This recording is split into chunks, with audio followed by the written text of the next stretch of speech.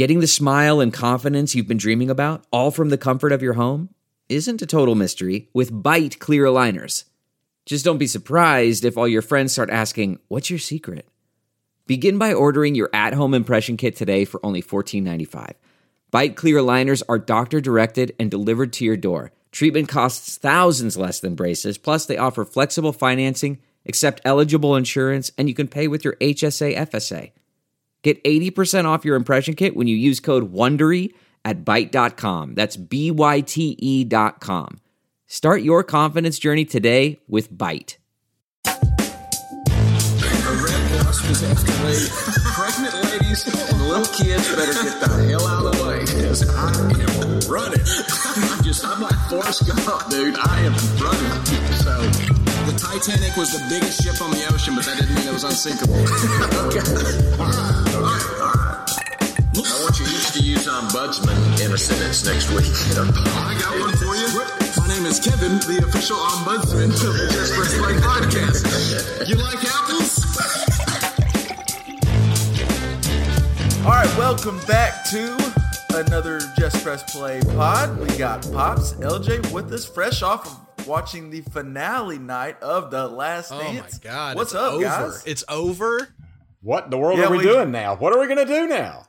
Well, luckily, it's Memorial Day weekend next weekend, so there's probably going to be able to find something for next weekend. But yeah, that little 5-week vacation we had on Sunday nights is now ended. And obviously, it's recency bias. Did we just watch the best sports doc? It was a good one. It was really good.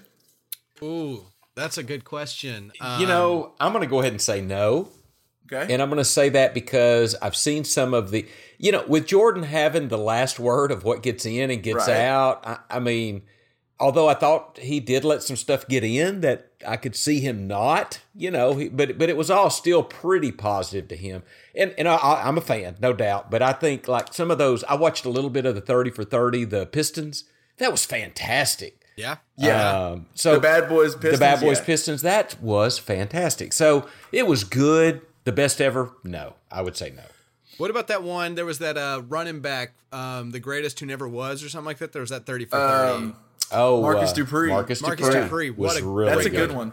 Yeah. Oh, man. Yeah, I think you have a good point, Pops. This one was awesome because it was MJ and we haven't, these tapes have been in the vault, we haven't gotten this. MJ doesn't allow us into his brain and room and, let us really understand Michael Jordan a little better. And we did get that opportunity, but it was clear this was MJ's doc and it was going to, like the fact it gave us great moments, but the fact that they interview Isaiah Thomas, but then let Michael Jordan see what Isaiah Thomas says before we get Michael Jordan's response. I mean, it was clear who was getting last word, and you know what?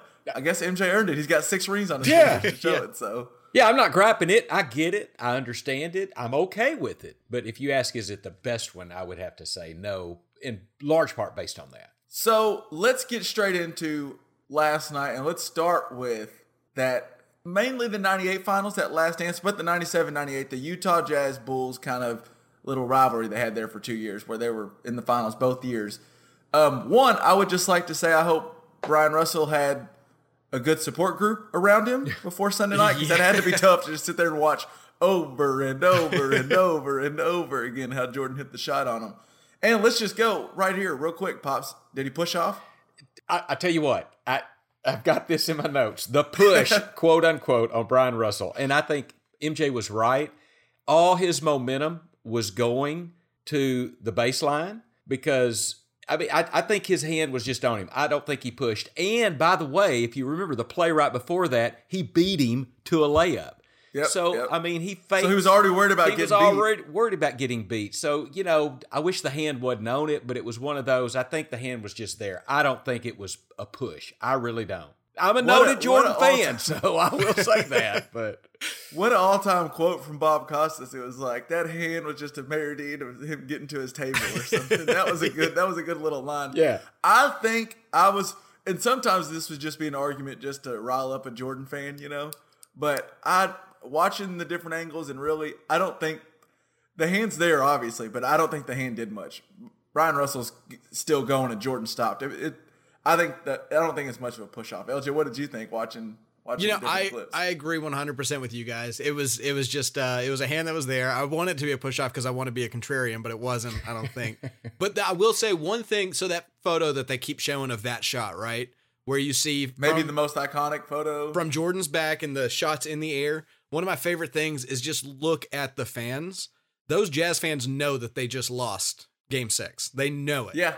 I think, well, and you hear Bob Costa say it on the call where he's like, Jordan pulls up, open look. Like, it's a clean look. And did you just, everyone feel, like, obviously watching it on TV, we know what happened. So, yeah, obviously I felt like it was going in. But even, you just know, like, you're like, there's no way. I feel like, Dad, watching that in real time, you were like, he just did it. He just did it. Before it even goes in, he just did it. Well, what was the other shot they showed where he double clutched and still? It was against Indiana, I think, in Game 6 or something. Yeah, where he almost hits it. Well, and I wanted to get into that, but like you mentioned, all the Utah Jazz fans knew he made it. Maybe my favorite clip was Jalen Rose saying, "Look at Larry Bird's face after Reggie Miller hits that three." And Bird is so, like, the whole Indiana play, it's going nuts there. And Bird's like, shit. Completely stoic. Yeah. And it's only like 0.6 seconds or whatever. Well, it wasn't like 3 seconds. I think it still was like 1.1, wasn't it? It was 1.1 maybe is what I was I thought it was not 0.7. I thought it was. It could be. I can't remember now. It wasn't much. And it's one thing if there's like 12 seconds, you're like, oh crap, he's got a lot of time. There was time for him to literally catch and shoot. Yeah. And Bird's like, and because not only has Bird seen him do it, but Bird's done it. The greats know, I feel like Bird knows he would feel confident that he could get something off. Yeah. And so he knows good MJ point. probably feels good. And MJ almost did. Like, it was so close. Get into those, the 98 finals, they gave us a little bit because, like, apparently Brian Russell was a noted, like, antagonist and talked some shit, and he had the one thing that was like, I could guard you, why'd you retire, to Michael Jordan. But we really didn't get there was a little more of a beef going on back in, because I watched, and we'll put it in the show notes, there's a Sports Center, like, Twitter account released, like, this Sports Center vault, and it's Stuart Scott calling the highlights. Rest in peace to Stuart Scott. But it was him calling the highlights on Sports Center, and it was Stuart Scott in his element. I mean, it was great. And at one point, he's talking about those two, and he was like, there was already a little beef going into the game. Brian, actually, I think this was talking about maybe the flu game. But so it was just detailing that they had a beef. And, like, at one point, MJ's asked about Brian Russell, and he's like, I don't have much to say about what's his name? Is it Byron? Is it Brian? I don't even know what his name is. And then Brian Russell's like, what's his name? Michelle? I don't know. So, like, they're beefing. They're clearly wanting to get at each other. So for Brian Russell to have to watch MJ hit that shot over and over and over and over again Sunday night had to suck. Yeah. I wanted to, and then we also didn't get a glimpse in, and Dad, you may remember this. I've only heard stories of it, and there's an oral history on ESPN that someone wrote up. David Fleming, I think, for ESPN wrote it up before The Last Dance. And so I thought for sure they would get into it. I think it was the finals before. It wasn't the 6th ring. It was the 5th ring.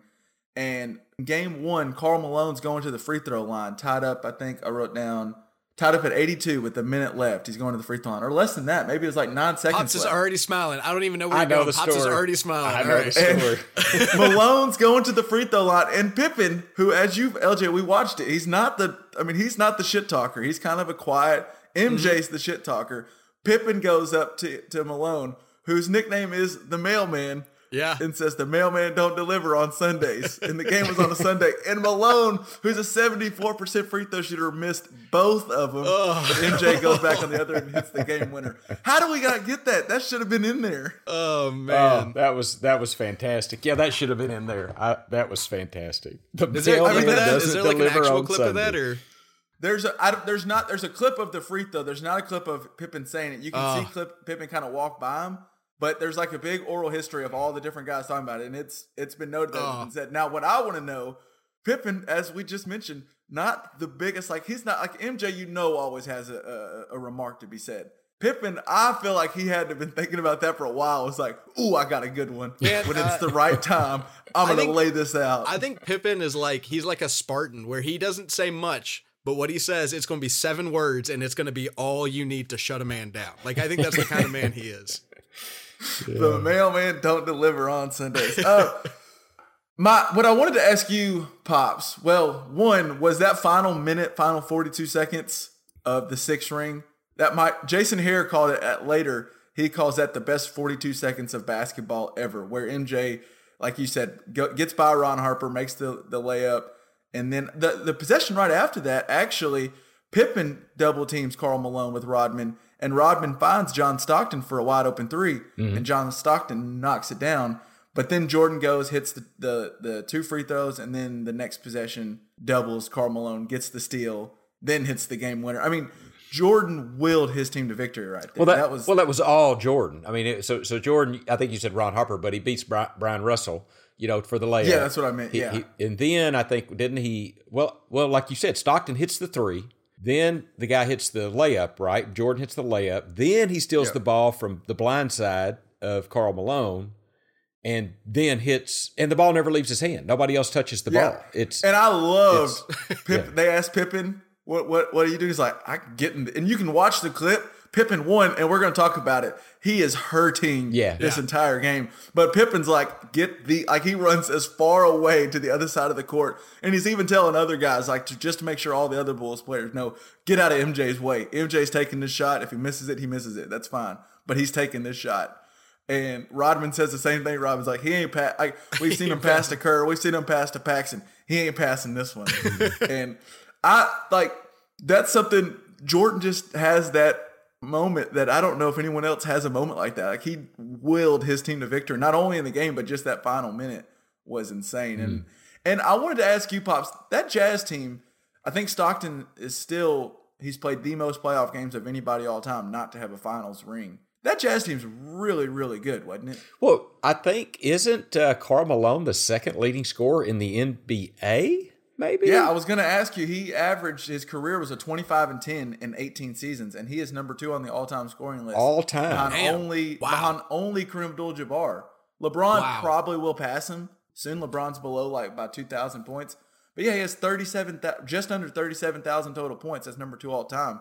Wow. No, that was but to answer your point, so yeah, John Stockton, one of the best point guards of all time, and then somebody that just briefly got mentioned, Jeff Hornacek. Jeff Hornacek was a hell of a 2 guard. I mean, he could hit that 3, he could drive. Hornacek was a great guard. Then you had Brian Russell. I mean, I could probably tell you some of the other players if I looked. Greg Ostertag wasn't bad. I watched an old game of them playing the Lakers in the '97 year, and because I really wanted to get an idea how good Malone is. And I'll tell you this, just watching an old game, a full clip, Malone ended up with, I think, 29-12 or 31-12, had a great game. But he never just jumps off the page to you. Shaq, I was watching them against the Lakers. Shaq's the one that you're like, oh man, he's the best player on this court. But Malone always did it. I mean, you look at he's number 2 all time in scoring, but something about him just didn't jump off the page to you, even though he was one of the best of all time. Agreed. And I think a lot of that was, he should give part of his Hall of Fame trophy to Stockton, because Stockton was a great assist guy, and he got him the ball.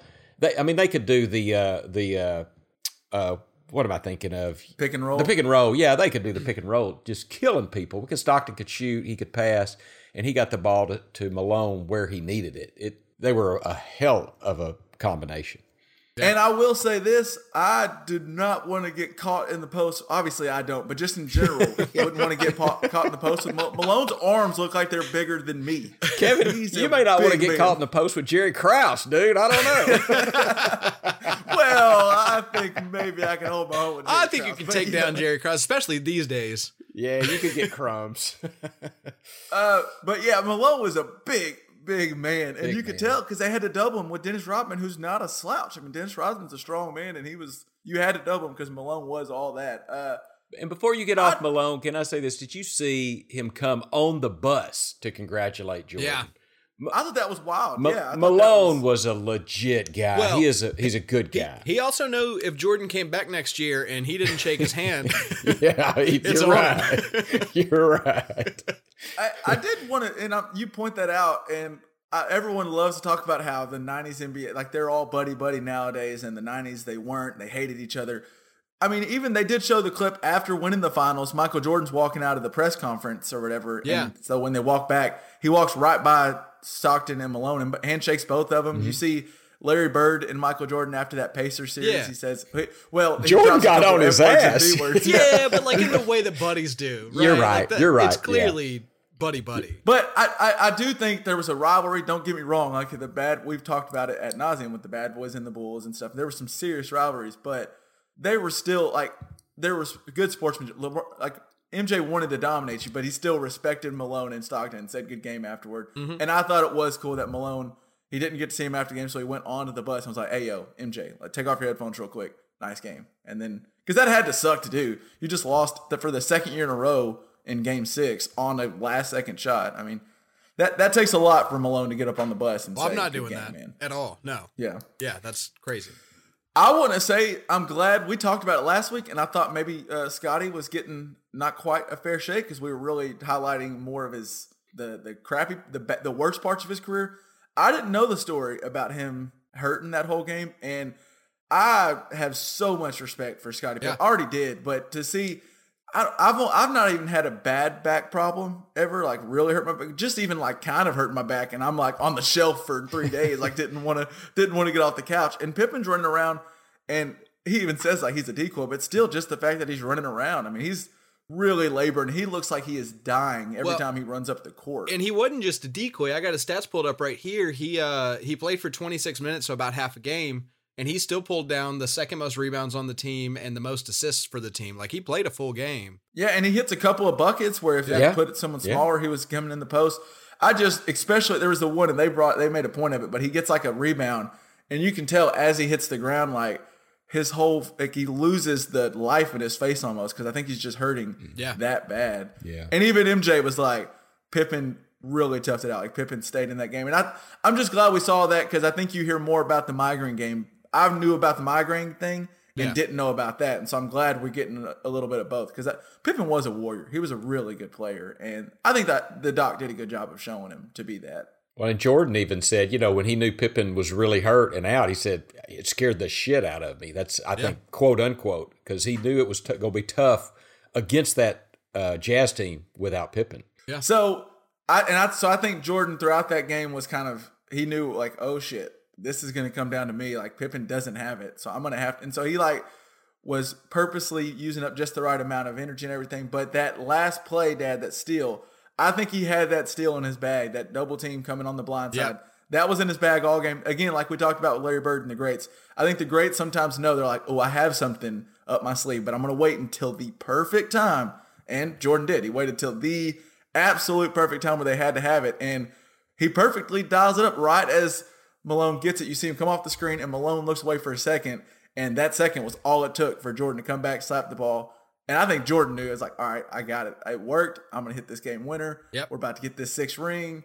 Well, it's kind of like, I mean, you're right, because it's kind of like, I think all dynasties kind of rhyme, so I keep on bringing up the Patriots, but it's like a total Bill Belichick move to like have this rule in your pocket that that you can just pull out at any moment, and you're just waiting for that right moment to like pull a third down pooch or whatever, and well, and I think it takes a lot of it. It's harder than you think. One, just to learn to figure out, okay, I have this advantage in my back pocket, but two, to know when that right moment is, because like when it's a minute left and they're down 3, you kind of think, maybe I should do it here. Maybe I'll pull it out here. Maybe I'll pull it out when it's 6 minutes left in the game and we're down 8. Like you always want that competitive edge, but he waited till the perfect time to get that steal when they had to have it, and it worked. And I think that's just why there's Jordan, and then there's everyone else underneath them. I just watching this really kind of, you already knew how great he was, but just some of the stuff he did. It makes it real. He was amazing. It makes it real for sure. To us that barely watched him, it makes it very real. That's why, I mean, that was my most basketball watching of my life is during his time period. And so I'm glad that guys that I know respect the game and enjoy sports and basketball were able to see how good he really was. I mean, I can tell you, I can say all that. You guys saw it. I mean, he was unbelievable. So he wins that final game, goes back to the hotel room. Awesome. I'm glad we got the clip of him back in the hotel room. It was just cool to get to see that. He's bad at the piano. He is just awful at the piano. Yeah. And his whole crew's just letting him act like he's a good piano player. Because I guess who's going to tell Michael Jordan that he sucks at piano? But When he was telling that reporter, he was like, "Yeah, I was in my hotel room. I was playing piano like in a pregame warm up or whatever." I was like, "You full of shit!" Like Jordan, You weren't. And then no, he probably was. He was probably practicing what he was gonna do when the reporters were surrounding him at the post championship party. I thought that was funny. So we also did get some clarification. It's something that we've talked about on this pod quite a bit. Yep. And they brought it out again, and I have a lot of questions because obviously I like that it might not be the flu game because I like a good conspiracy theory, but still, conspiracy Kevin is still I have some holes to poke in Mr. Jordan's story. So we have learned that it's not the flu game, it's the food poisoning game, at least according to Michael Jordan. But so the story goes, he wants a pizza, or he's hungry, and so they find a pizza at it was late at night, like 10:30. Nothing was open in because it's Salt Lake Utah. City. Yeah, right. Nothing was open.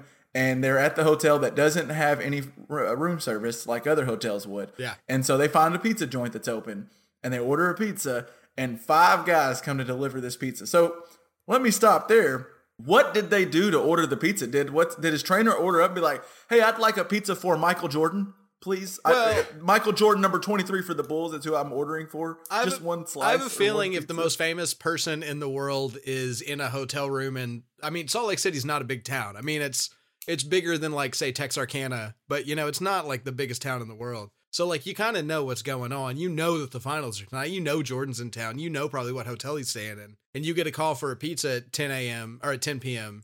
When everything else in the world's closed. You might start wondering. They might not have said anything, but it might have been pretty clear. Well, so I think another point to that is they said they had trouble finding somewhere that was still open. And I can tell you, I've spent a little time in Salt Lake City. It does shut down. It's not like you're alluding to, LJ. It's kind of a small big town in a way or whatever, and so maybe the trainer had to pull that out of his pocket, say, "Look, we're about to shut down." And maybe he said, "Look, this is for Michael Jordan. Would you please?" I could see that potentially happening. Yeah. Well, that's a good point, and I was going to bring up too. LJ has a good point too that it's been like I've heard NBA players talk about a lot of times when they get to a hotel room, even when they're visiting. When they get to the hotel, a lot of times fans are already there hoping for an autograph because you kind of know where the NBA teams stay when they come in town. Yeah. And so maybe they got a call, like you said, LJ. They got a call at 10 p.m. Someone wants a full pizza, and they just need it right now. They have to have it. There's nothing else open. And they're like, even if they don't know if it's Michael Jordan, they're like, this could be a pie for 4 Bulls or something, Right. And if you're willing to food poison someone, even if it's Scott Burrell. Now, my second question, though, where's the sniff team at? What's going on? If 5 guys are coming to the hotel to give 1 pizza to Michael Jordan, you're letting all of them up to the room? Leave that sucker at the lobby. I'll come down and get it. First off, I'm not letting 5 guys walk up to MJ's room. That's hard to argue with. Yeah. Go ahead. And second off, just a little more backstory to the story from that I've heard rumors are from like the trainer and some different people. And this is something Michael Jordan did a lot. The reason no one else ate that pizza wasn't because they thought it was sketchy. It's because Michael Jordan spit and licked on it because he didn't want anyone else to eat it, which he did oftentimes, according to people close to him. Now, apparently, I did hear something. This is going to sound like I'm taking up for Jordan, but I did understand that they apparently went out to eat and ordered. They were going to wait on Jordan, but they ordered and ate before he got out of the training room or his press conference. Probably a card game. Or a card game, could have been. And so he was pissed at him, like, ain't none of y'all getting this pizza. And then he spits on it. So, Well, I just want to, from things that I've read through the folklore, is that it wouldn't have been the first time Jordan spit or licked on some food to make sure his boys weren't going to get it. But I don't know. But so I'm wondering, there's some holes to poke in it, but also why, like, flu sounds better than food. Like, flu's not bad. Like, it's not like he's covering up for like a bad story. Like, it'd be one thing if it was the Hangover game. Well, unless he's just trying to clarify that it for sure was not the Hangover game. I would say I can see it being the entire story. I believe is 100% true, except for the fact that I don't think that they food poisoned him. Because, like, first off, like, how do you do that? If you're tasked with giving somebody food poisoning, what do you do? Like, what are you gonna do? You're like, oh, I've been saving that expired meat for this moment right here. You're not gonna do that. And then the other thing is, like, the chances, like, if you do have some expired meat or something, like, do you really want to take a chance of killing the most famous person on the planet right now? No. Not at all. So they didn't do it on purpose. There's no way. There was 5 guys trying to get a pizza box signed by the greatest basketball player of all time. And Jordan got sick because he ate an entire freaking pizza while he had the flu. And that put on top of each other made it pretty darn bad. He probably, every step, he was worried he was going to, need to change shorts. But that's just, that was a mistake that he made. That was not the flu game. That was not the food poisoning game. He ate an entire pizza by himself at 10 p.m. and then couldn't handle it. Another fun story about that game that has nothing to do with the flu game, like the flu or food poisoning or whatever. It's more about the shoes Michael Jordan's wearing. And I think we may have talked about this before, but the shoes he was wearing, he wore those black and red Air Jordan 1s, I believe they were. He only wore them like in one game. And those shoes, the specific ones that were on his feet for the flu game, sold for $560,000 recently. And back in 2003, they sold for $104,000 by none other than the ball boy for the Utah Jazz, who would always show up. His name was Preston Thurman. He was this young ball boy who would always show up if Jordan called and said he wanted to get some shots up. He would come unlock the doors and come shoot for him throughout his career when he came to Utah. And so Jordan gave him the shoes after the game. According to Darren Ravel, who does kind of sports business, he says if those shoes were sold today, they would sell for over $1 million on the open market. So Wow. That's just because it's Michael Jordan. They've only been worn once, and it's the flu game. So and that just blew my mind. The price on Michael Jordan memorabilia probably has never been higher right this second either. So true, yeah. Yeah. Is that all? Do y'all have anything else about the flu game in particular? Because I thought we might get to old Dennis Rodman. He gave us another great story in this episode. Let's move on. I want to. Yeah, move on. Yeah, good. Yeah. Rodman really skipped practice after Game 3 of the NBA Finals to go to Detroit and wrestle with Hulk Hogan. Are you kidding me? I mean, also, can you blame him? But but what? That's insane. That is insane. Rodman is insane. I mean, that's the thing. He's the most Rodman person that's ever lived. Well, and that's why if they would have got rid of, even if they would have got rid of Phil Jackson, I just don't think nobody else is putting up with that shit from Dennis Rodman. Phil Jackson, I think, was like, well, yeah, but he's going to come back for Game 4 and probably grab 18 rebounds and get 4 steals and 4 blocks. So it pisses me off, but whatever. Well, at that point in the finals, what do? I mean, you're not suspending them, are you? You're not going to suspend him. You just hope you get through the finals with him. Yeah, like damn it, Dennis, and you just hope you win it. Yeah. He was fine. I love the scene of him skipping the media, and so he's running through the back, and you see all these guys with cameras sprinting after him. That was so funny. But the NBA fined him $20,000 for skipping the media session, but instead, what he got paid for was that wrestling event where he got paid $250,000 from the WWE plus a private jet to use to go to Detroit and back. So, as Ron Harper has said, quote, I think that makes Dennis a good businessman because he ended up making some money off of it. And a little backstory. Did y'all know that at the time, Rodman was actually feuding with Karl Malone in the WWE? And on July 12th, just a few weeks after that finals ended, they actually wrestled in the ring. That sounds familiar. I was thinking I might have had a fever dream and like it was Celebrity Deathmatch, but like no, really, there's like a WWE documentary just about Rodman and his wrestling career, and Malone and him wrestled July 12th, literally weeks after the finals. Wow, so, I just can't believe like now the Patriots were worried like Rob Gronkowski might do a wrestling event, and Rodman doesn't even tell anyone, just skips it and just goes bashing someone over the top of the head with a chair. Yeah. I mean, and he's probably drunk while doing it because he's Dennis Rodman. Oh man, that story, it cracked me up. The other thing, now moving off from this finals, is the only person in this 10-part documentary who's more confident or as confident as Michael Jordan has to be Reggie Miller. Miller, my man. I mean, Reggie Miller clearly was not Michael, but the fact that he really thought, I think he truly thought, we're going to retire Michael. We're going to go beat Michael. And he almost did. He took him to 7. I mean, Michael would have came back. There's no way Michael would have went out losing to Reggie Miller. He'd have found a way to come back. But I think it kind of gets lost how good Reggie Miller was at times, Pops. Like, he wasn't the best defender. He wasn't the best passer. He wasn't the best rebounder. But he was just a damn good player and wasn't scared of anybody. He wasn't scared of anybody, and his confidence was off the charts. I mean, he just believed if he had the ball in the last minute, he was going to make the shot.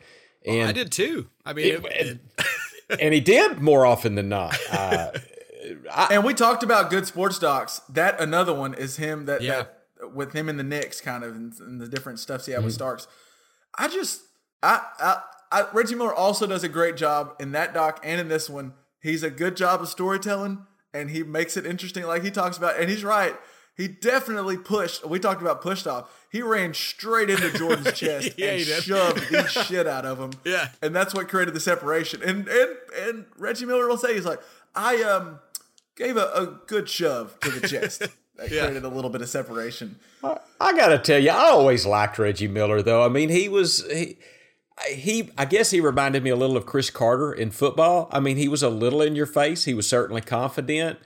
But I don't know. I didn't find him to be obnoxious. I think some people may have.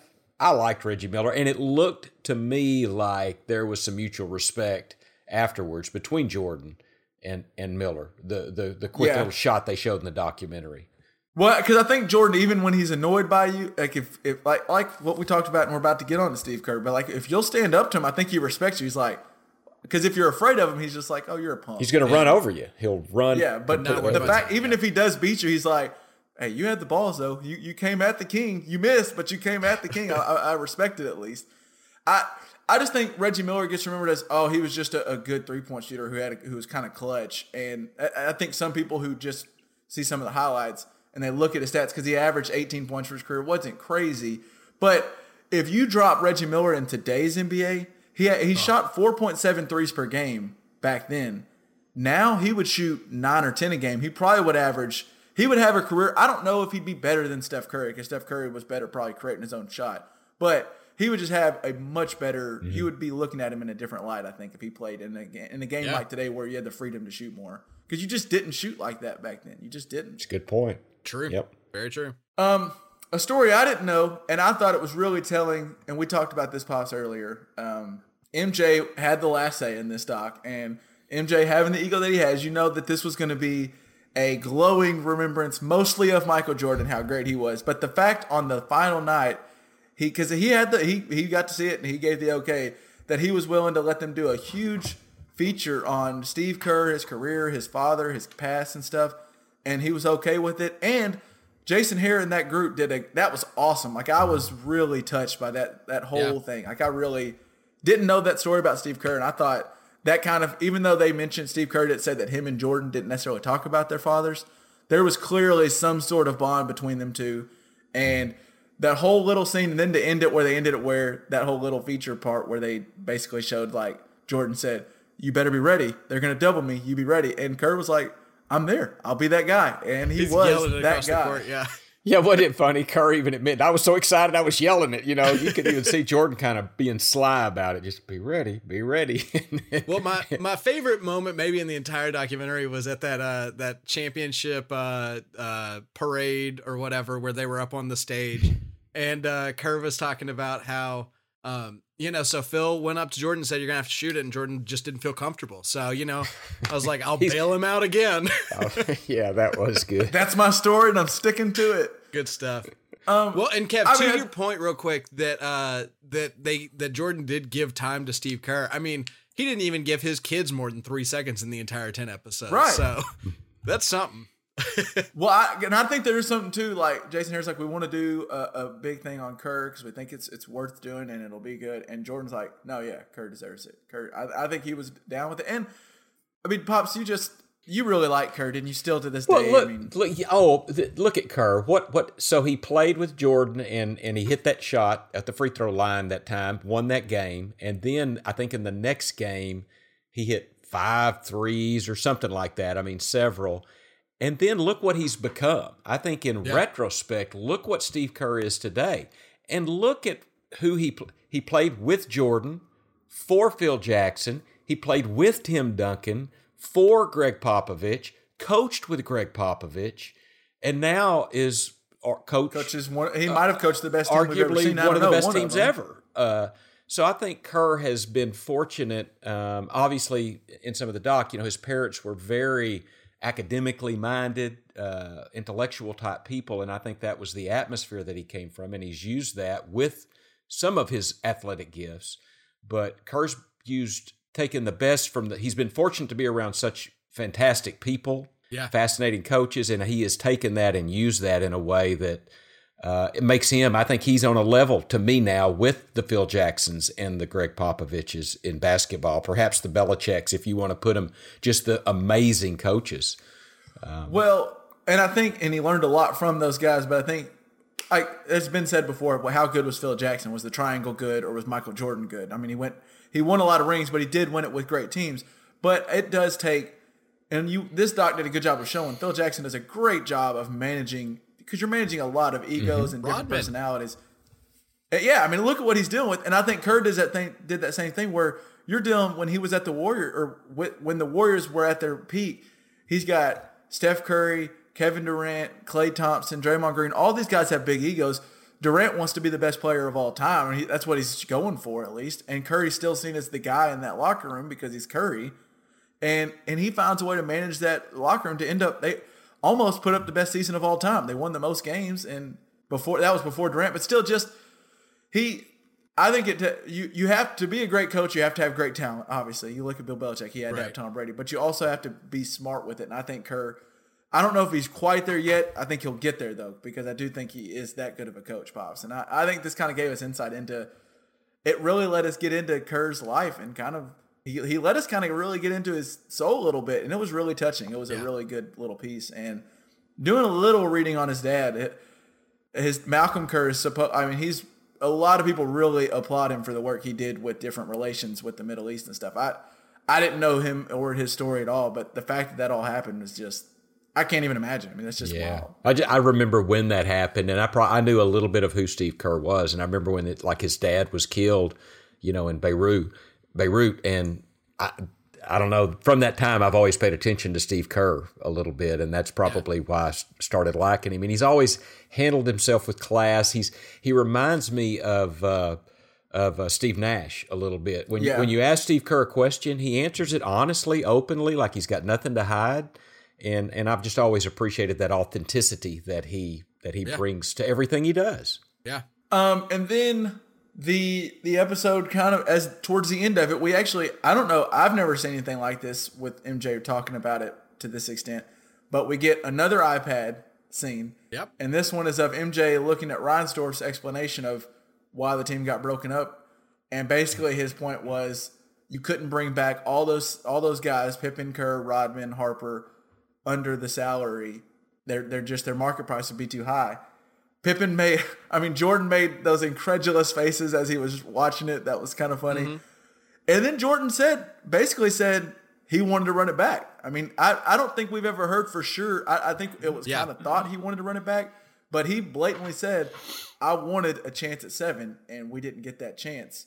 And even brought up a good point. I do think Pippen wanted out bad. Pippen was ready to get a new contract.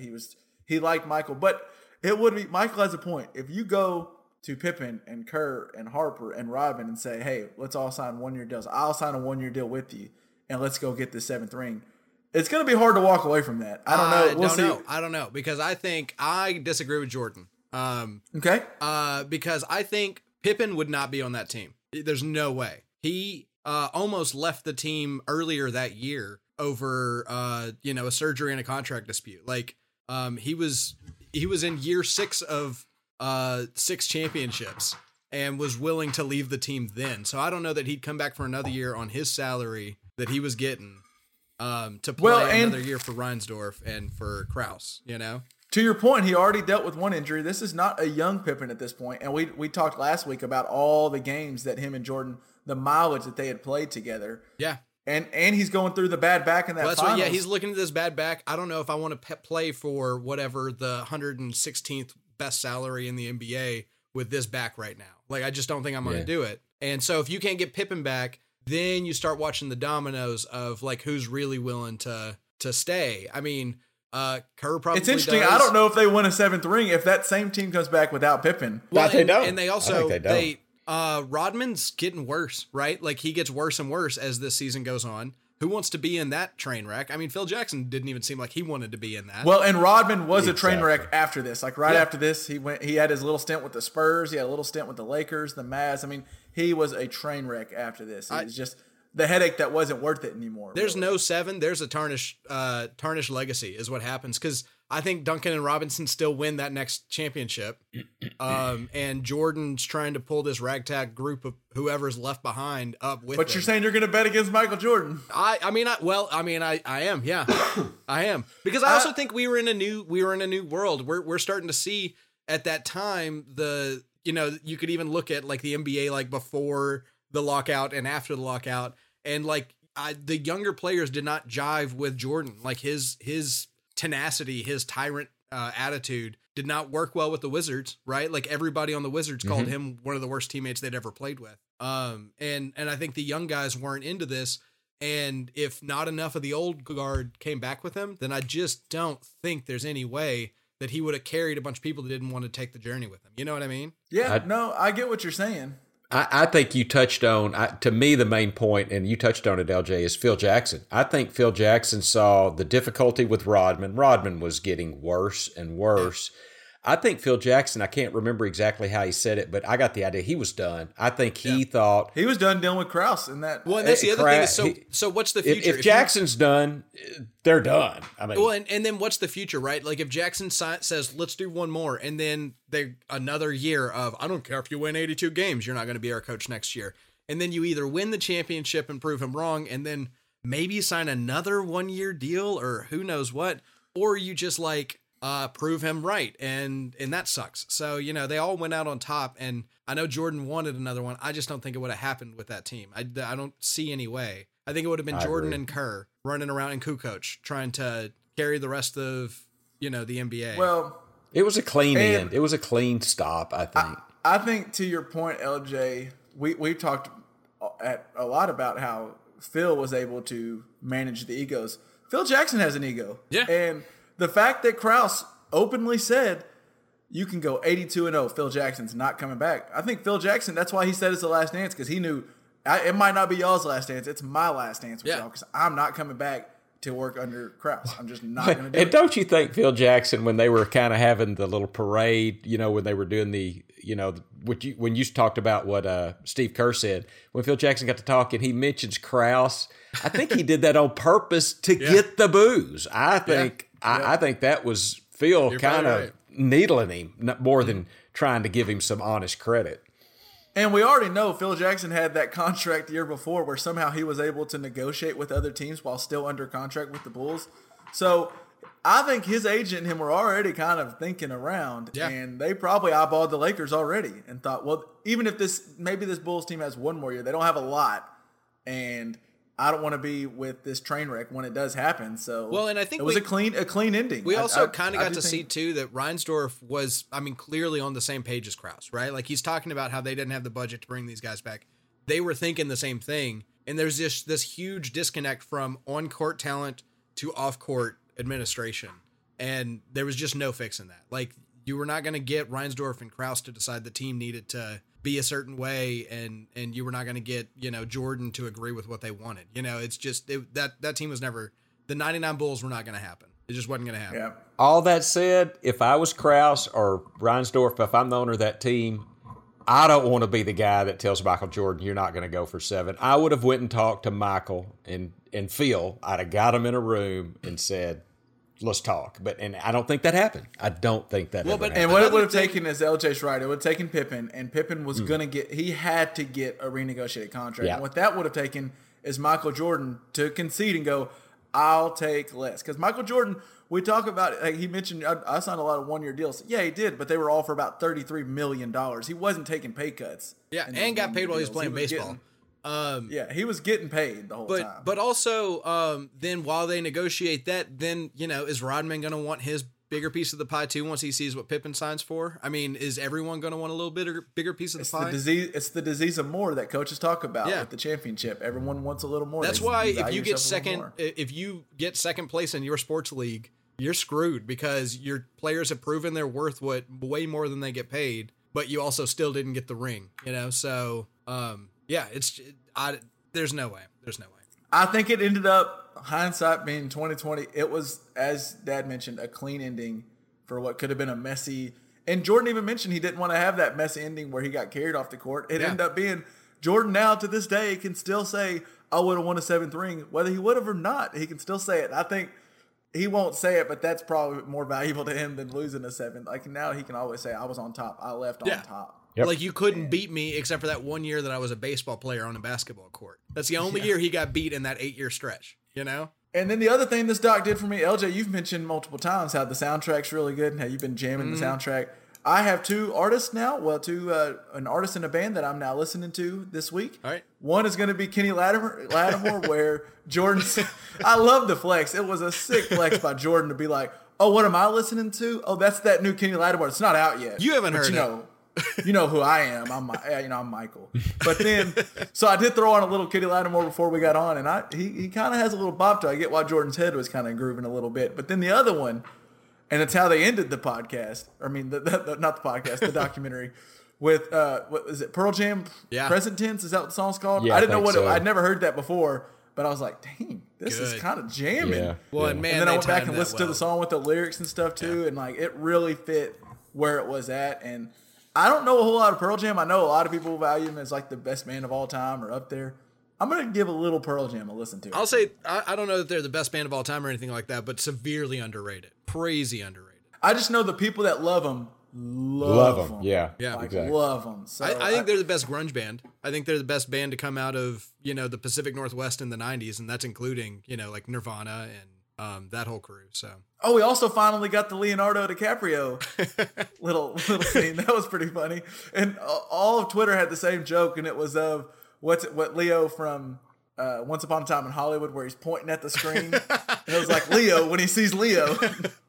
yeah, okay. That was pretty funny to see old young DiCaprio there in the locker room. That was neat. Was there any other thoughts, parting thoughts on the doc? I think there's one thing more we should cover, and that is you've probably seen now who's better, Jordan or LeBron. And there's 2 things that I'm a Jordan guy, but there's 2 things that I have issue with. Okay. It was like Jordan won every category that they had. Afterward they did on SportsCenter? Yeah, they did on SportsCenter. And so better passer, Jordan wins 59-41. I don't know about that. I think that's a very debatable to begin with. And then I think even more so, who do you trust more to throw you the ball? Oh, I mean, Jordan won that? Jordan won that 57-43. Jordan won everything. He LJ. won Jordan every swept single everything. category, every category.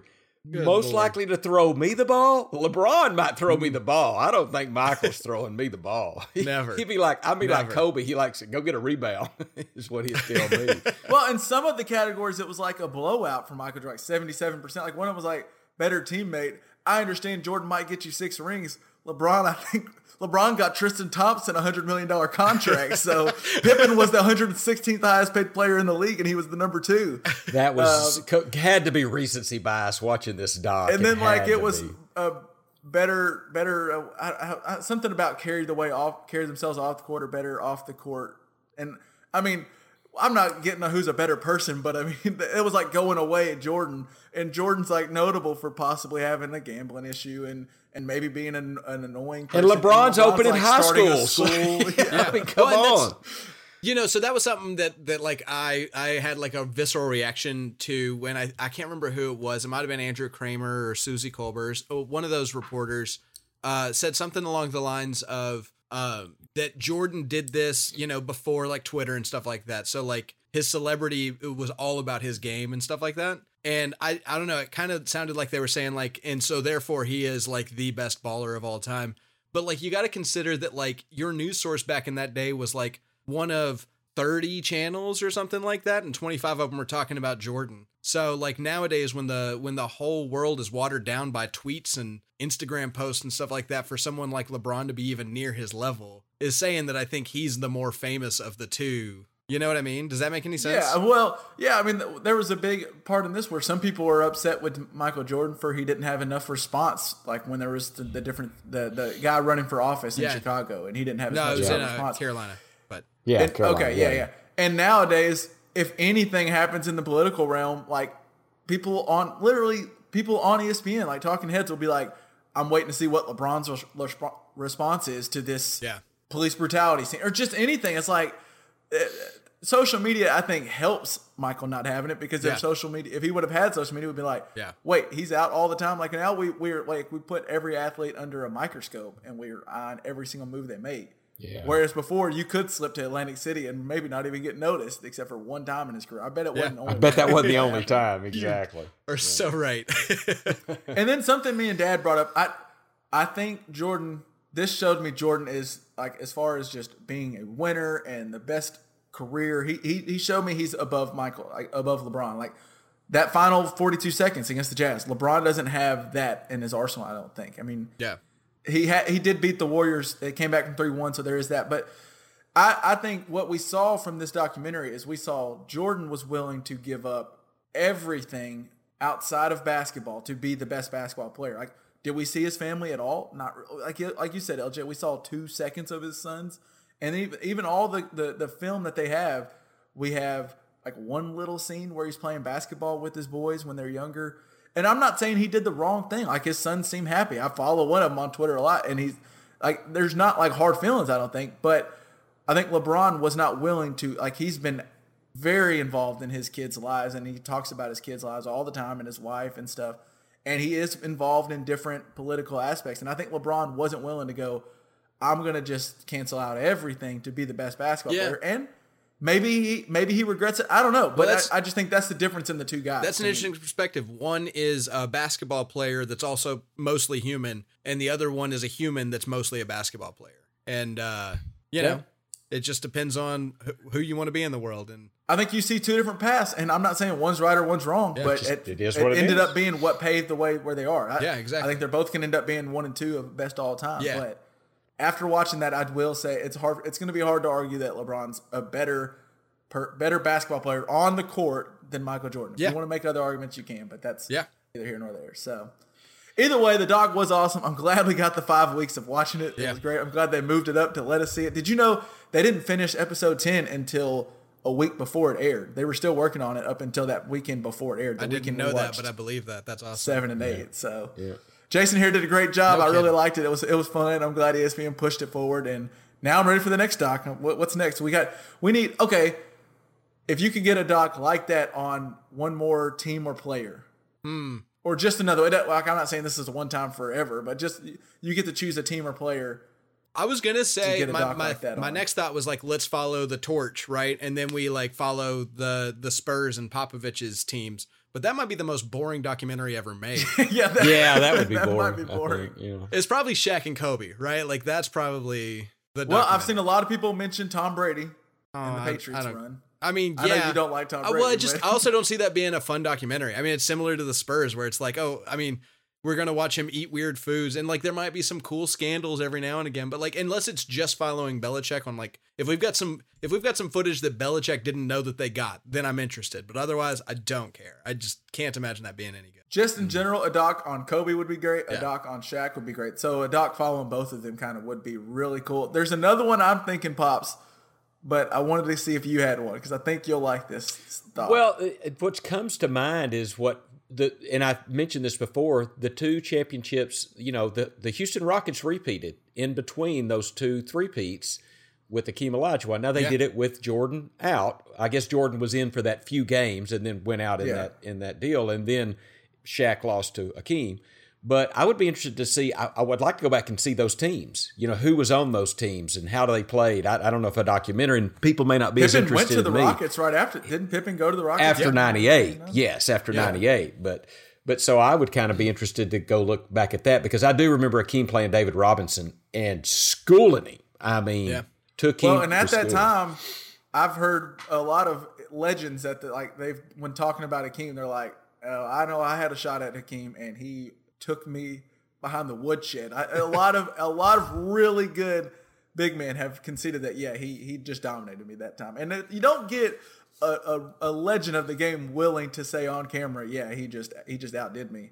And I've heard multiple people say that about Hakeem. Plus, I just know how much you liked Hakeem. Yeah. So that came to mind. What did you think, Kevin? And this is gonna sound biased, because I'm a Cowboys fan, but following the 90s Cowboys, Michael Irvin, Troy Aikman, Emmitt Smith. It wouldn't be Jerry boring. Jones, Jimmy Johnson. It would not be boring. I think that could be one, because like we just saw with this 90s Bulls, there's a lot that, even as someone who I like to think that I've really tried to keep up with, some of the history, there was so much in this I didn't know. There's got to be so much in that Cowboys team. Yeah. And like you said, there's no way it's boring. Michael Irvin will not let that happen. And you got Deion Sanders is going to come in there. You got the whole rift between Jimmy Johnson and Charles Jerry Jones. Haley. Oh my God. Oh Lord. I think that right there would be, I don't know if there's any behind the scenes footage of it like they had of this final year with the Bulls, but if they do, If there is, they that probably would be- can't show it and- on ESPN. Yeah. Yeah, true. Well, they showed they dropped a lot of no, there's That'd going be to up be to more than just HBO. F-bombs. That'd have to be an There's HBO gonna series. The hardest knocks. Yeah. That's definitely one I want to see. I'd watch that for But sure. yeah, good docs. I might just go on a run of docs. We actually have one we're going to get to. Not a doc, well, it's kind of a docu-series, but we'll get to in a minute on Waco. But the last few sports topics I had, this is getting off of the Last Dance stuff. But I recently saw, and I don't know if you've seen this. If not, I'm hoping to get your guess. But the top 3 selling jerseys in the NFL right now have been released by NFLShop.com. I have a Could bet you on number guess? one. Could you? What's your guess? TB Tampa Bay 12. Number 3. What? For Tom Brady. Okay. Wow. That's who I thought would be number 1. I got a guess. Okay. Christian, the running back at McCaffrey. Carolina. McCaffrey? Yeah, Christian McCaffrey. Nope. No? He was not the top 3. Okay. Huh. Do y'all want another guess? Or Odell Beckham? I- Odell Beckham? Is he Nope. still up I'll there? throw you a hint. Number 1 and 2 is actually the same player, their home and away jersey. No. Patrick Mahomes. Nope, that's not a bad guess. That was a good guess. Kittle. No, that's a bad guess. Nope. I kind of thought possibly Lamar Jackson, but it's not even Lamar Jackson. Tua Tagovailoa No. with the teal and the white jersey is number 1 and number 2 with the Dolphins. Wow. Yeah, I would Now- not have guessed that. Would not. I don't know. I don't know if it has to do with a big Alabama following. Do people really just? I mean, the Dolphins' colors are kind of cool. Maybe he has a huge Hawaiian following. Some of it helps that he's a rookie, and so you don't have that jersey. But still, Yeah. above Tom Brady blew my mind. I did not Well, think yeah, he'd be above. not the many new people already have a TB12. Tom Brady Buccaneers jersey either. So that's crazy. Yeah, I saw that and I was like, it's got to blow their mind as much as it blew mine, and I just couldn't believe it. Tua in teal is number 1. Tua in white is number 2, followed by Tom Wow. Brady. I will say, I've always loved the Miami Dolphins colors. They have got some That sweet teal colors. is a cool color, and the orange little in there. I mean, yeah, I like the Dolphins color. They're better than the good-looking Rams' color. new uniforms. Well, the Rams look like they got Best Buy to make their new jerseys or something. The Geek Squad. This isn't live football, but we had a little action in some virtual football. And LJ, I thought you might find this interesting. I already know this. The Madden Championship was recently held, Yep. and the winner, Pops, was a guy by the name Radel Joke Brito. He goes by Joke is his nickname. He's a 26-year-old who won this year's championship, winning $65,000, and he did so all without throwing a single pass. Yeah. Really? Yeah. Yes. He actually So- he put his punter in as his quarterback at the beginning of every game. So he was never even tempted to pass. So the way it works, Pops, is it's like a salary cap. They did it where you choose a salary cap for your team, like a fantasy draft, almost like the way you would do a daily fantasy football, where you get Right. Patrick Mahomes is really expensive, where you can get a cheaper quarterback. So he decided, one, his nickname's Joke, so maybe he thought it would just be funny. But also he thought, I'm just not going to spend much on a quarterback, and I'll build a really good defense, good O-line, good running back. And he literally didn't spend anything on quarterback. He did not buy a quarterback. And as LJ alluded to, he put Tress Way in, the Washington R-Words punter, as his quarterback, and just built an amazing defense and won the championship 17-0 by running the ball every single time. Now, this is causing a big controversy in the Madden world. Okay. Because a lot of people say it's not because he's really good and was able to build the defense. That's one thing. But a lot of people say this new Madden, and a lot of people have said since the last 3 or 4 Maddens, it's very glitchy. And if you just learn how to run the right way, it's not realistic anymore. And you can just run. Like, even if people put 11 in the box, you still cannot stop it. And so a lot of Madden users say this just shows how terrible the game is. Either way, as someone who's played a lot of Madden in my day, that's a sick flex to say I'm going to go to the tournament and not throw at all. It's also smart budgetarily, right? Like if you're thinking about you've got 11 guys on your offense that you got to budget for getting the best guy at each position. If you're going for a pass heavy offense or a well balanced offense, you're gonna have to pay every position pretty well, right? Mm-hmm. But if you're just going for a run heavy offense, you need the best run blocking tight end, and then the 6 guys. Your receivers can be anybody; they can be good tight ends probably as his receivers. If you're not throwing to them, hell, you get the like 8th tight end on the list, and he's your starting receiver. You don't care who your quarterback is; you spend nothing on that. Who's probably going to be the highest budget draw. So you really can spend a lot of money on your offense you wouldn't have normally had if you're deciding that you don't need 4 of the 11 guys on your team. I'm just saying it's one thing to spend less on a quarterback. Like maybe you get a backup quarterback. You get Chase Daniel or something just to like get a quarterback or something. The fact that he went with no quarterback at all, so even if he got in a bind, he still just got Tress Way back there, a punter. He's still running, and it worked out. I don't know if it has more to do with showing the game's glitchiness or not, but as I said, that's just like just if I'm playing a buddy, like if me and LJ are playing, I'm like, I won't throw this entire game. I don't know if I wouldn't be able to pull that off. He did it for a whole tournament against the best of the best. Yeah. And won. So shout out to Old Joke. And I bet a lot of people felt like a joke after getting beat by him. Well, fascinating. The other thing though is if it's that broken, right? If he won 17-0, why didn't the other team just run the ball, right? Like, why is he the only one playing that game? If everyone knows that this is maybe broken. more people will now, but well, he had a hell of a defense. Obviously, he had the best true. defense. That's a good point. So. He said he put the most of his money on defense and offensive line, and I don't even know who his running back was. He might have, if it is as glitchy as people say, maybe he just got like a fast running back who he liked. Because if you have that great of blocking, you don't need Christian McCaffrey. Right? I mean, that's always how Madden's been, right? Is you take the outliers in one stat, and that's going to be the guy that you ride all the way. You don't want somebody that's the most balanced running back. You want somebody that's got a 99 speed or a 99 spin move or something like that. So yep. All right, now let's get to. We've talked about it before, and we're finally going to do it. We are reviewing the docuseries Waco from Netflix, and maybe we'll probably just dive into a little bit of just Waco in general. Yeah, but the docuseries basically details from right before the ATF started investigating the Koresh family, or the Koresh home house, the Branch whatever Davidians, you want to call it. the Branch Carmel. Davidian. Yeah. In Mount Carmel, and then when basically what started it, and then the 51-day standoff? 51-day standoff. I think so. Yeah. Up until the big fire and everything. In total, 76 people did die in that house, including David Koresh and 25 children. Some ATF members, I believe, also got killed. A lot got severely injured. Just initial thoughts. I'll say, watching it, it was not what I thought I remembered from it, which obviously I don't remember. It happened in 93 before I was born, but just from what I thought had happened, it's not quite the same. Now, I will say, I'm not 100% sure we still know the true story by watching that doc, or even in general. There's the story of inside, the story outside, and as with everything else, there's some middle ground.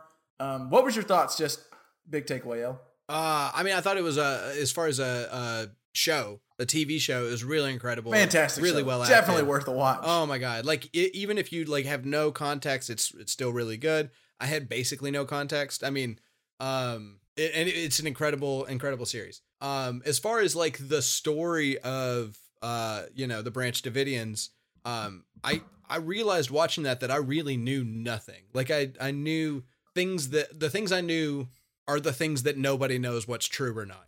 Like I knew that they were this awful cult that deserved the FBI's attention.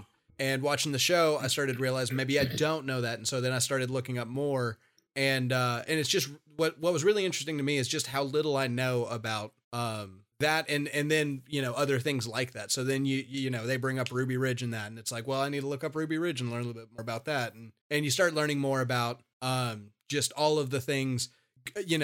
The government can be good and can be bad, and we never really know for sure which one we're getting. And so it's just interesting how much faith we have to have in this entity. And I think that's what the show's about, is like if you don't trust the government, then this can happen to you is like the way that you've got to live your life. And if you do trust the government, then these were villains who deserved it. And I don't know. It's a really interesting story that I feel like we're never going to have 100% of the truth on. And I don't know. It's that makes it really engaging, but also really sad for everybody involved that we'll never know. Yeah. I read an article on Vox. It was the 25-year anniversary of it, and it's from Tara Burton. And I'm not going to quote the article, but just she says one little thing in there that I think sums it up well. The story of Waco is also the story of disagreements over religious freedom, the rights and boundaries of the federal government, and what it means to be a legitimate religion. Pops, what do you think about the show and kind of your thoughts? I do kind of remember when it happened, and I know that my prevailing thought when it happened was that the government was more in the wrong. Really? Because it was, yes, that was my prevailing thought, and it seems like most of the people that I was discussing it with, and that had a lot to do with the Ruby Ridge issue, and just sometimes it did blow up. I guess this is what I want to say is like most people that you see that lead very religious fanatical organizations. He was charismatic, and I think he truly was a very charismatic, knowledgeable guy that drew you to him. I thought that the negotiator, Nestler's, that one of the lines really stuck out that he said to Steve, his kind of second in command. He said, "Steve, why is it that all these professed messiahs always like to sleep with young girls?"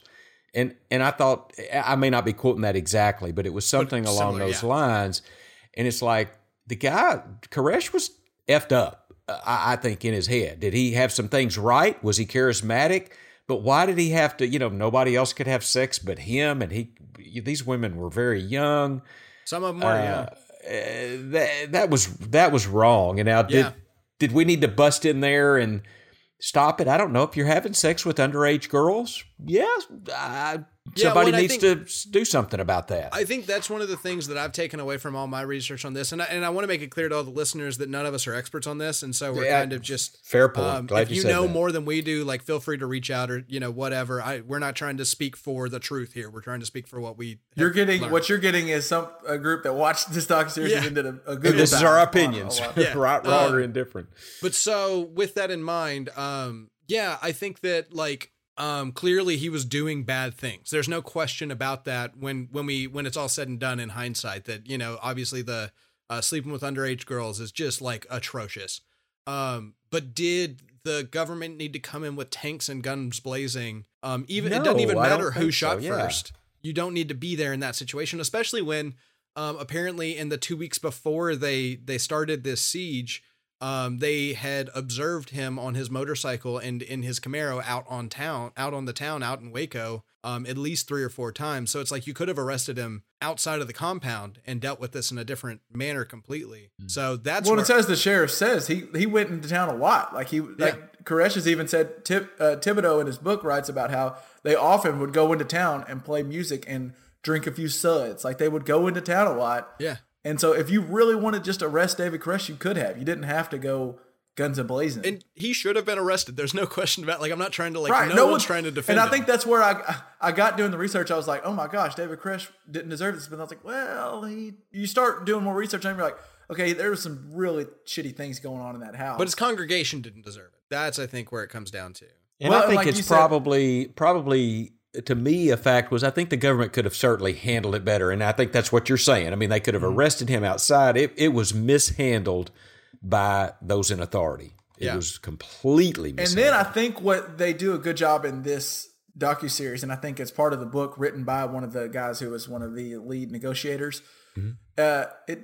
What happened was they were negotiating like they were dealing with some lunatic, crazy bank robber or someone who's holding up his family, and they had like a strategy for how they deal with these people. You wait out on them. Whereas Koresh was not that. I mean, there was some weird things going on in his head, but he was patient. He was fine. He was going to sit there and just wait out. And they weren't ready to deal with the person of his mindset. They kind of were trying to fit him a square peg into a round hole, and it wasn't working for him. And to your point, LJ, and this is something Malcolm Gladwell wrote in an article for the New York Times. Oh, Malcolm Gladwell wrote on this? I didn't read that. Give me a second. There's an article that he wrote from in the New Yorker, and He just is talking about the sheer scale of the operation that the ATF and the FBI went on. And he said the FBI, here's his quote, "The FBI assembled what has been called probably the largest military force ever gathered against a civilian suspect in American history. 10 Bradley tanks, 2 Abrams tanks, 4 combat engineering vehicles, 668 agents in addition to the 6 U.S. Customs officers, 15 U.S. Army personnel, 13 members of the Texas National Guard, 31 Texas Rangers, 131 officers from the Texas Department of Public Safety, 17 from the McLennan County Sheriff's Office, and 18 Waco Police, for a total of 899 people. That wasn't necessary, and that's where we're getting to. I think it just wasn't necessary. That never should have happened in the first place. And I think you'll hear people react, and it's still interesting now. You'll find some old documentaries, and still some people with the ATF and different people with the government aren't sure if anyone did anything wrong. Well, they're still kind of defending whether, there is the question of like who shot first, right? And that's like, and we don't know for sure. One of the things that I did find that was like that blew my mind was when they were basically when the Branch Davidians that did survive filed civil suit against the ATF. The ATF produced the evidence of one door that had no bullet holes.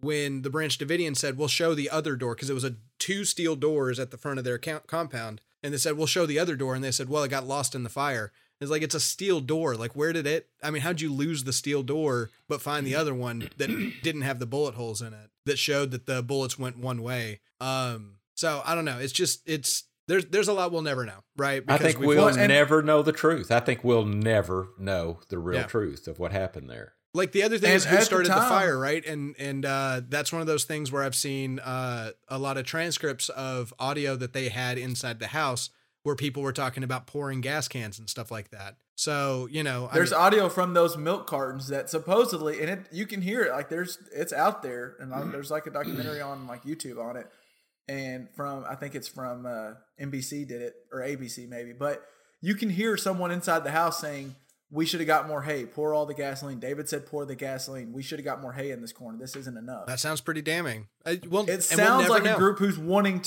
the house to catch on fire. Now, maybe they were thinking it'll catch on fire so it looks like the government did it and then we run out. Maybe they weren't expecting to get trapped in there. And was the tear gas necessary? Now, further look, like, after all this happened, President Bill Clinton, who was the president at the time, said he argued the FBI still had no responsibility for the death, saying, quote, "I do think the United States government is responsible for the fact that a bunch of religious fanatics decided to kill themselves." There's a point in where then they show it in the docuseries where they have to go get the okay for the tear gas from that new, I think it's the new Attorney General or whoever it was they had to talk to. And supposedly it's still unsure what she all knew, but she was told that there wouldn't be enough tear gas to kill any of the children. And that this tear gas would not hurt anybody. It would just make them have hard breathing and they would come out. It's possible. We still don't know to this day, did she get lied to or not? Did she authorize this without knowing what kind of tear gas they were going to use? The docuseries does make it point to the Davidians were mostly innocent, at least in the death. We, like you said, LJ, I don't think we'll ever know for sure because they might have started that. Well, and there's something I wanted to add to that, LJ. There was a psychiatrist. They sent the kids out. Remember, they sent the kids out early. And one quick digression on that. I was shocked. I thought, as a parent, am I going to send my small children out and not go with them? Hell no. I mean, there's just no way I'm going to send my 5-year-old kids out and not go out with them. There's no way. So then secondly, I mean, this Bruce Perry was a psychiatrist. I read this on an ABC News website, of an article a long time ago. He was the child psychologist that interviewed the children and was with the children. And one girl, and her name was Janessa, drew a picture of the compound engulfed in flames with steps leading to heaven. Wow. He said, "What does that mean?" And she said, "You'll find out." Wow. So this was a young girl that was out of the house earlier that drew this picture. So it does lead me to believe there was some Davidians setting the fire, perhaps. Maybe. Well, and they the way they did the initial siege, going in there just guns ablazing, they completely played right into what David Koresh had been preaching to these people about over and over again. About how they're going to come, that they're going to come with guns and it's going to be war. And if they would have just handled that differently, maybe the other Davidians would have been like, "Hey, maybe we should come out." But since it's so far, Koresh, I mean, if you're already believing Koresh and then that happens, that just kind of solidified your beliefs, probably. Well, I think that's the thing that maybe I take away from this the most is when you label a group a cult, then all members of said cult are expendable and whatever it takes to get them out of this world.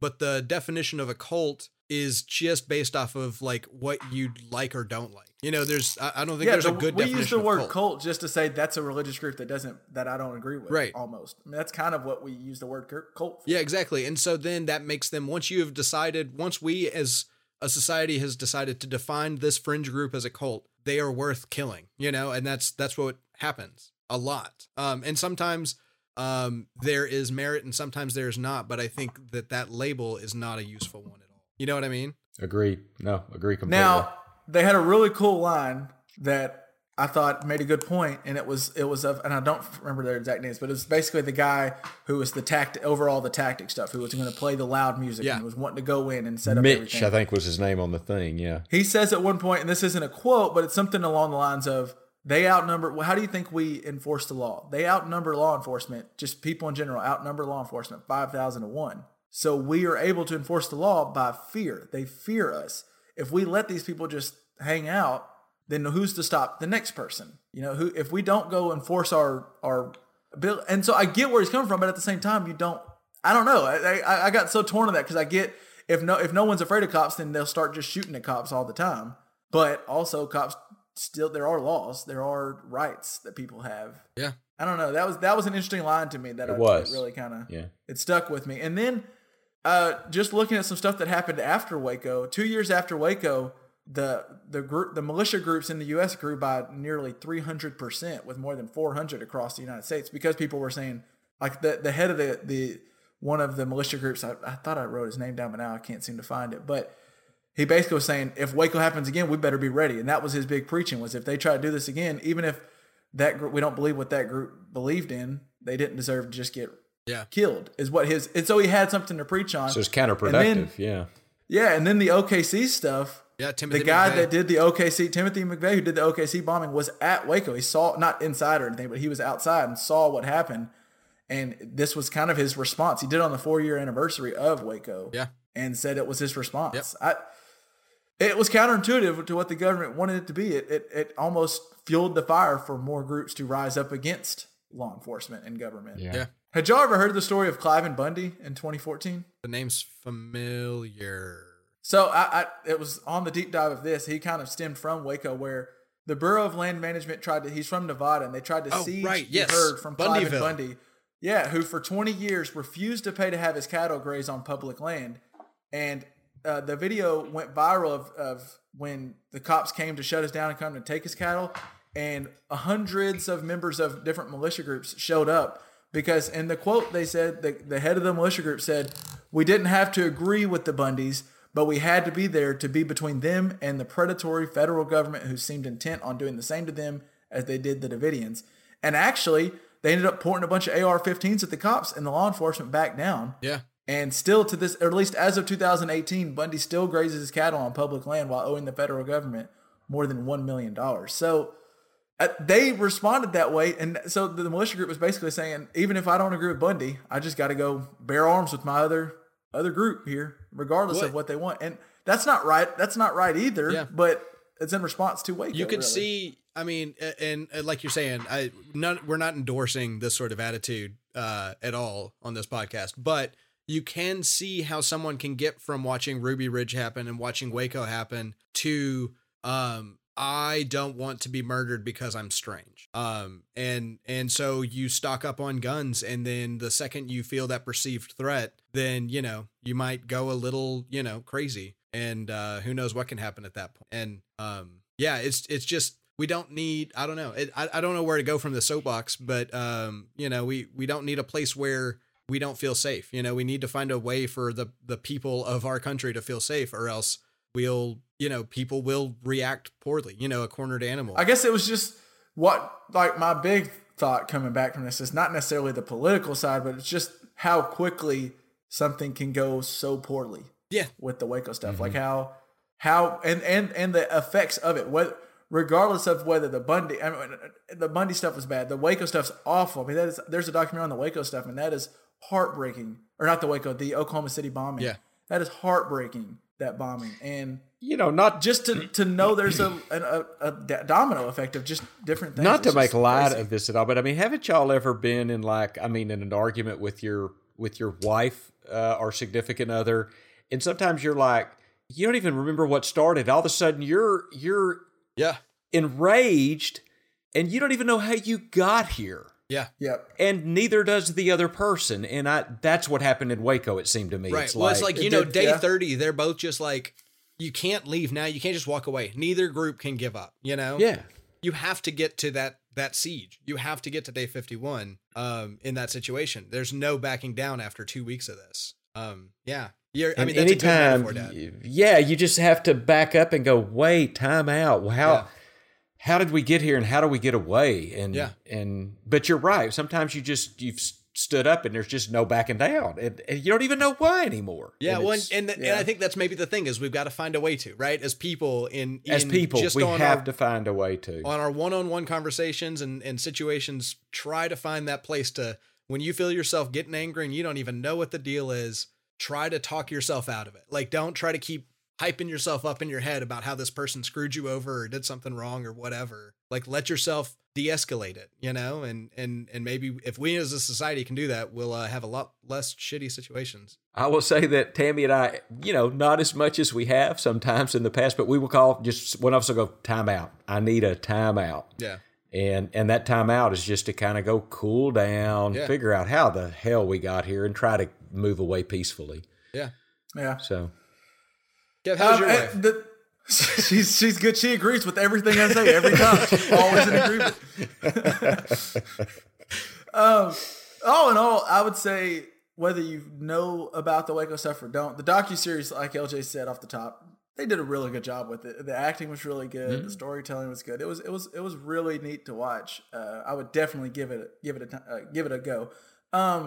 I thought it was hilarious, and this was just, there was a few, because they have humorous parts throughout, just different little things, and I thought it was great when Thibodeau is talking to it's the girl of Ozark is who he's talking to, Julie Garner, right? And at one point they're talking about, well, when you get out of here, what are you going to get to eat? And Thibodeau says, I'm going to get some frozen catfish sticks or fish sticks. I'm like, really, Tibbs? That's the meal? When you get out of all this crap and you can finally get some good food, you're going to go get some frozen fish sticks? Well, and I don't want to pick on a guy, but have you seen what he looks like now? That dude has eaten nothing but fried food. Yeah, he's eating a lot of fried fish sticks, I guarantee you. Yeah, well, he got his fair share afterwards. Another goofy thing I wanted to point out, how many Culkins are there? I thought there was just the one for the longest time. Well, I think, isn't there just the two? Because I was watching, like, dude looks a lot like Macaulay Culkin. Yeah, I realized. That's Rory Culkin. Have you watched Succession? Oh, that Different is, Culkin. Okay. There's also 2 other brothers and 2 sisters, I believe. Most of them don't do any real acting, but so it turns out Rory Culkin is basically Macaulay Culkin in your mind. Like Richie Rich, I believe, is Rory Culkin. There's the Culkins blow my mind. The Macaulay Culkin being the leader of the bunch. But other notes I wrote down from it. Poor girl, when she was typing up the manuscript or whatever, and her hands just bleeding. Oh, right. She just keeps talking. She's like, I'm bleeding, and he's just like, all right. And he just continues on talking. I was like, golly. Yeah. And then one of us we need to figure out a way to get John Engelman's voice, the radio guy. His voice was like, there's that one quote I had from where he's like, this is John Engelman reminding you to pay your parking tickets because the ATF is in town and they're hunting Americans. Like, he just has that deep voice, and he played his role of the radio personality really well. Yeah. John, have any other notes from the show? Either just little things or anything? I think I'm broken. I'm broken on shows, like watching shows. Not like, so that was fine, but like I tried to restart up season 4, whatever the newest season of Billions came out, and I've watched the other ones, and I hadn't watched them in a while because there's a hiatus between, like, they let them all out, and then there's hiatus. I caught up late, so I watched like all of them. I binge watched them. And then it was hard for me to get this new season. I was like, oh crap, wait, what happened? What's the storyline I'm following? What ended on the last episode? I think Netflix and HBO Go have broken my TV watching. I don't know if I 100% am with you, but I am on at least one show where Hannah and I have watched the first episode of Mindhunter season 2 twice. and have like yet to we have to rewatch all of season 1 now because I don't remember enough of it to get into season 2. You know what I mean? You will get into it. Just press on through. I can tell you from experience. But it is just like, I loved season 1, and then episode 1 of season 2 is just like, there's so much that I need to know back into this. And I think that's like a testament to like how Netflix has changed TV, right? Where it's like, we're making bingeable shows. We're not making week to week reveals anymore. So, yeah. I think that about does us for this week's podcast. We actually got a jam-packed for you one today. Now, next week, there is no telling what could come from the group here. I mean, we might talk the shopping cart theory. We might get on some idioms. LJ's going to be solo dolo for a few days at the house. There's no telling what kind of topics he's going to come across. So you could have an interesting JPP pod. And plus, we're going to have a weekend. Pops is going to be coming off a weekend of Memorial Day, so there might be a good story from Pops. You never know. Maybe even one I can tell. You want a little teaser for next week? Yeah. Do you know what From the Horse's Mouth means? No, I don't. You'll find out next week. You'll find out next week. Wow. Good teaser. There you go. That'll do it. All right. Find our show notes over at our website, just press play, jpppod.com, or you can find us on Facebook or on Twitter. And make sure you're subscribing to the pod wherever you get your podcast, and we will catch you with the answer to where from LJ's question next week on the flippity flip.